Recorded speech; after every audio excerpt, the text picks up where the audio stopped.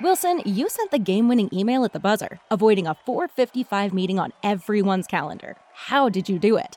I got a huge assist from Grammarly, an AI writing partner that helped me make my point. And it works everywhere I write. Summarizing a doc only took one click. When everyone uses Grammarly, everything just makes sense. Go to Grammarly.com/podcast to download it for free. That's Grammarly.com/podcast. Easier said, done.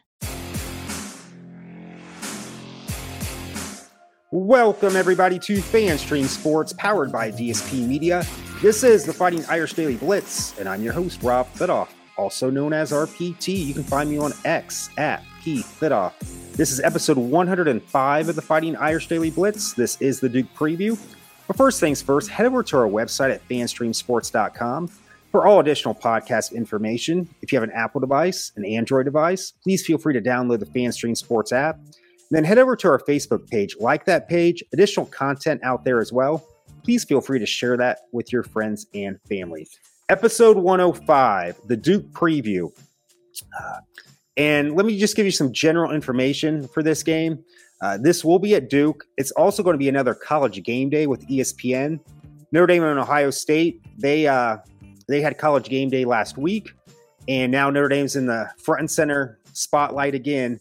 Because usually if you think Duke, I don't know if they've ever had a game day for their football team, obviously for their basketball team, because they are still a basketball school.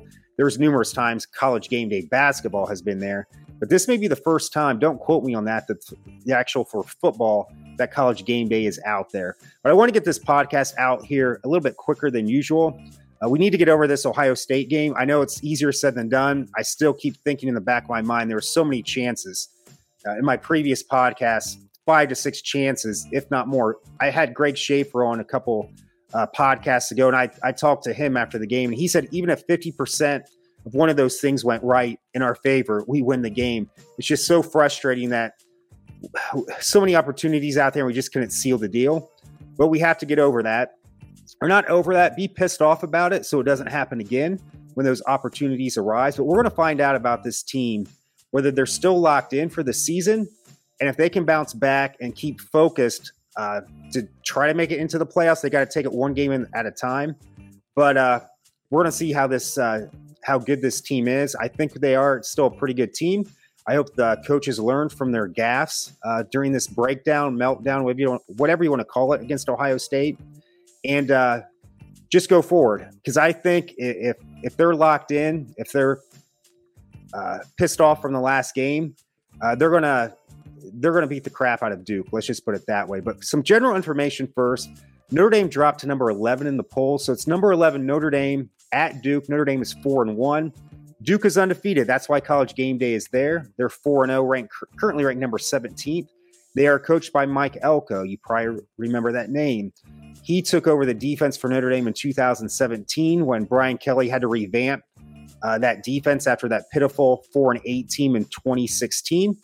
And Jack Swarbrick pretty much said, you got to start getting this defense in shape or your job's on the line. Coach Kelly did that. He got Coach Elko, and I believe Coach Elko brought along Clark Lee, who became our defensive coordinator after Mike Elko left for Texas A&M. He does some pretty good things at Texas A&M. Then he comes to Duke, and he will be I think a college coach of a major football program within the next 2 to 3 years, if not sooner. He's done a great job at Duke. They are currently 4-0. Just to give you a brief synopsis, or not a synopsis, but who they played so far this year. They had that big game, I think that was Labor Day weekend against Clemson. That game was at home, and they killed Clemson 28-7, which was a big win for them, don't get me wrong, but we're finding out Clemson's not as good as what we thought. They also had a home victory against Lafayette, 42-7. Another home win against Northwestern, 38-14. And then they just recently beat UConn at UConn, 41-7. Notre Dame comes in a 28-game winning streak in the regular season against ACC opponents. You say regular season, what? We were one season in 2020. We were actually in the ACC. First time Notre Dame was ever in a league for football. I believe that's the case. If they were in a league at one time, it was way, way back in the olden days, but pretty much that's been the thing. Notre Dame's been independent in football forever. And that 2020 season, we beat Clemson in the regular season, but then lost in the ACC championship. But the last regular season loss Notre Dame had to an ACC opponent was in 2017, where we lost to Miami. We got annihilated in that game, another big stage game where we just couldn't win the big game. Just some quick notes injury-wise. This is as of Monday night, but Deion Colsey will be out for this game. He's had some knee issues the past few games. I don't remember. The last time I think I saw him actually catch a pass was the Navy game. I could be wrong. He may have played in some other games after that, but he's going to have his knee scoped and probably be out for the next 4 games. And then Jaden Thomas is questionable right now. So if Jaden Thomas doesn't play, that just gives more opportunity for our talented freshmen, Rico Flores Jr. and Jaden Greathouse, and then also gives more opportunity for Tobias Merriweather to start not having 1 to 2 catches per game, and then also get Chris Tyree involved a little bit more as well, because I thought he was going to have a big game after that first catch at Ohio State, and then he pretty much disappeared. So after having said that, that's just some general information.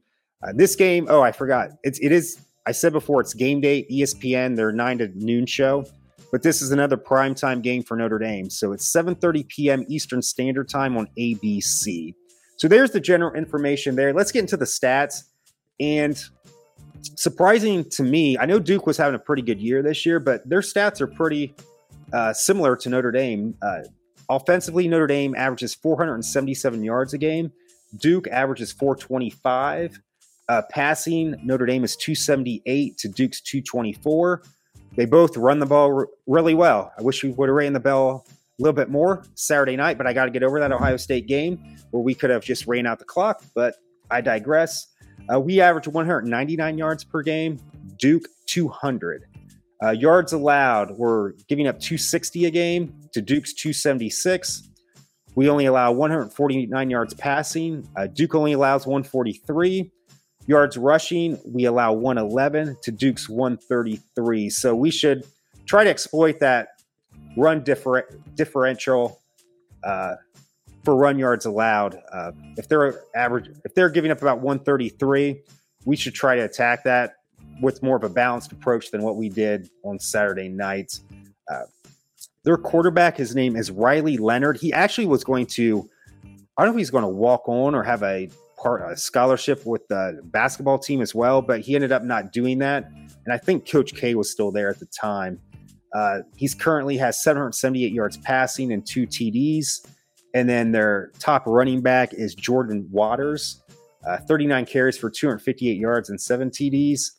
And then their leading receiver is, I think his name's Jalen Calhoun, with 20 receptions for 258 yards in comparison to our leading receiver. And I know Sam Hartman spreads it around, but Chris Tyree, 9 receptions, 241 and 2 TDs. And I don't have to, Aldrich Estime, I don't know if he's still the leading rusher in the nation, but still solid numbers, 77 carries, 591 for 5 TDs. And Sam Hartman, 81 for 115, 1,236 yards, 14 touchdowns. Still, he has 0 interceptions.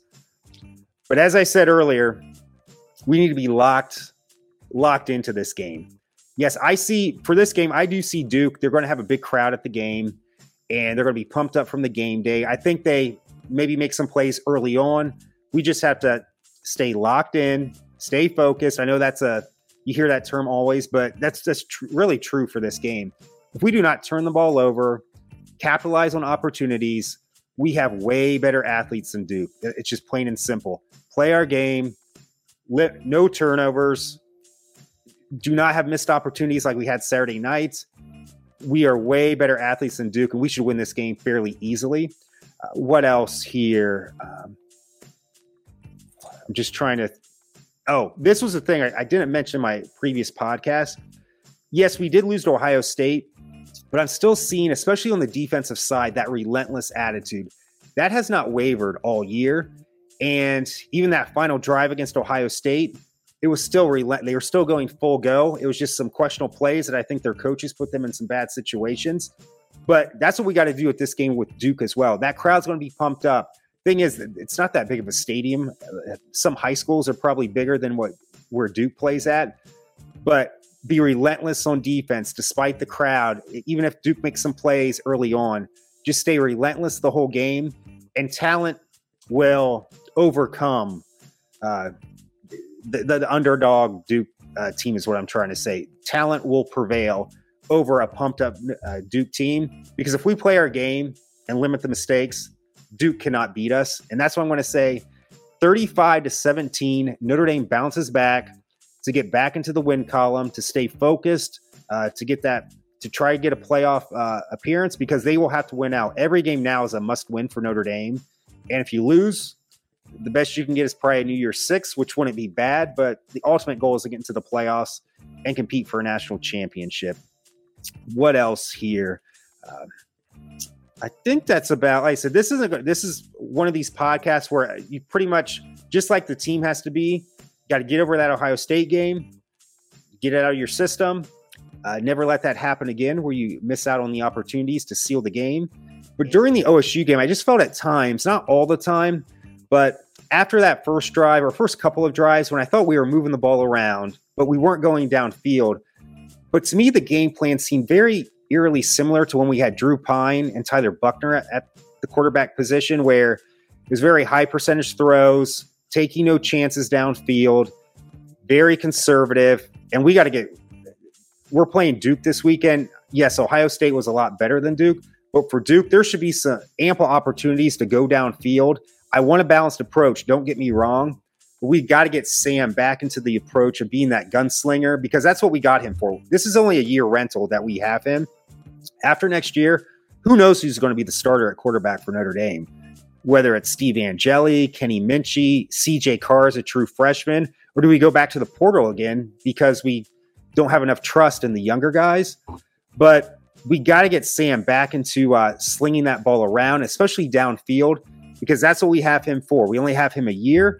To me, I always say it's a year rental, and that's it. We got to use him as much as we can if we want to make a push into the playoffs, or for that New Year's 6 bowl game, or just to really have a successful season. And to me, it's not successful unless we make it to the playoffs. Best other case scenario is that New Year's 6 bowl. That'd be great to get a big bowl win after 30 years as well, since we haven't won a big game for 30 years. So, yeah, that's what I really wanted to focus on there. Get Sam back to going downfield again. What else here? I think that's about it. Pretty much the message of this podcast is you got to get over that Ohio State game. Us fans, the team has to get over it, but just have it in the back of your mind to never let that happen again. When the opportunity arises, you got to take it. You got to take advantage of that opportunity. I actually heard too, I don't know if this is true. It's in the rumor mill right now that after the game, Coach Freeman made his players come back to the field and watch that last 5 minutes of the game. I do not know if that's true. That's just hearsay right now. But I do like, if that's true, I like that approach to say, kind of put salt in the wound right there to say, hey, this will never happen again. When we have the opportunity to beat a top 10, now a top 5 team in Ohio State, you got to seal the deal. There's no more moral victories for Notre Dame after this. Maybe last year we could have some moral victories because everything was so new. But if that's true that he actually did that, I cannot prove that. So do not quote me on that. But if he brought the team back out to watch the last 5 minutes of that game to pretty much tell them, yes, this is putting salt in the wounds right now, but this is never going to happen again. And further, if that's the case, I hope he brought his assistant coaches out there as well, both the offensive coordinator and the defense, and Marcus Freeman as well, because the coaches, I think, failed them as well Saturday night. Maybe that's a lesson for both himself and his coaching staff. Can't prove that it happened, but I like if it did happen. Thank you so much for joining me for episode 105 of the Fighting Irish Daily Blitz. And as always, go Irish.